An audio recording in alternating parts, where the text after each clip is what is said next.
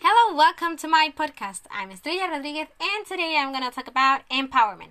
You might have already heard about it or found it in several online magazine articles, but the truth is that not everybody knows exactly what the concept means. The idea of empowerment can definitely be described or explained in many different ways, as it is usually applied in various contexts. In this case, I would like to focus on the role of empowerment in the workplace due to its fabulous impact on human resources management, as well as its remarkable success in numerous companies.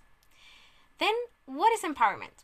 Empowerment is a business culture or methodology which enables a significant increase in employees' motivation and autonomy to do their job.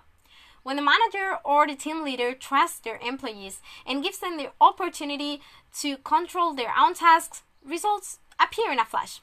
Workers become more professional, participative, and creative, and they stop wasting time in bureaucratic issues due to the fact that they don't need anyone to supervise them or giving them instructions continuously.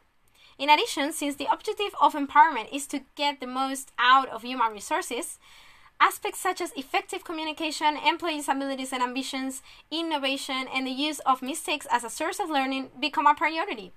It lets the whole team be self-controlled, enjoy roles and projects which are suitable for them, and make their own decisions and proposals. Naturally, this generates a very positive work environment in the company and allows it to face new challenges.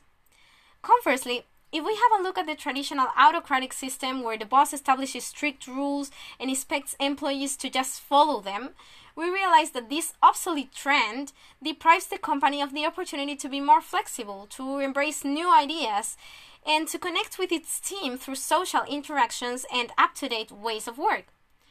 Who can be happy or satisfied in a job where there's nothing to say or propose? Where you have no freedom to do your own tasks, where your best abilities are not considered or leveraged, where you can't grow up professionally? Who can be happy in that kind of job? That's the main problem, that many companies don't realize how essential are human resources emotions at work. Workers might stay in this kind of companies for some years, but at some point they will start feeling demotivated, then they will be less productive, and finally they will leave. Why? Simply because productivity partly depends on motivation. Everything we do needs somewhat a meaning and a goal. For all these reasons, I find empowerment absolutely recommendable in the workplace. Important companies such as Google or Ritz-Carlton already embrace this practice. And you? Are you ready for empowerment?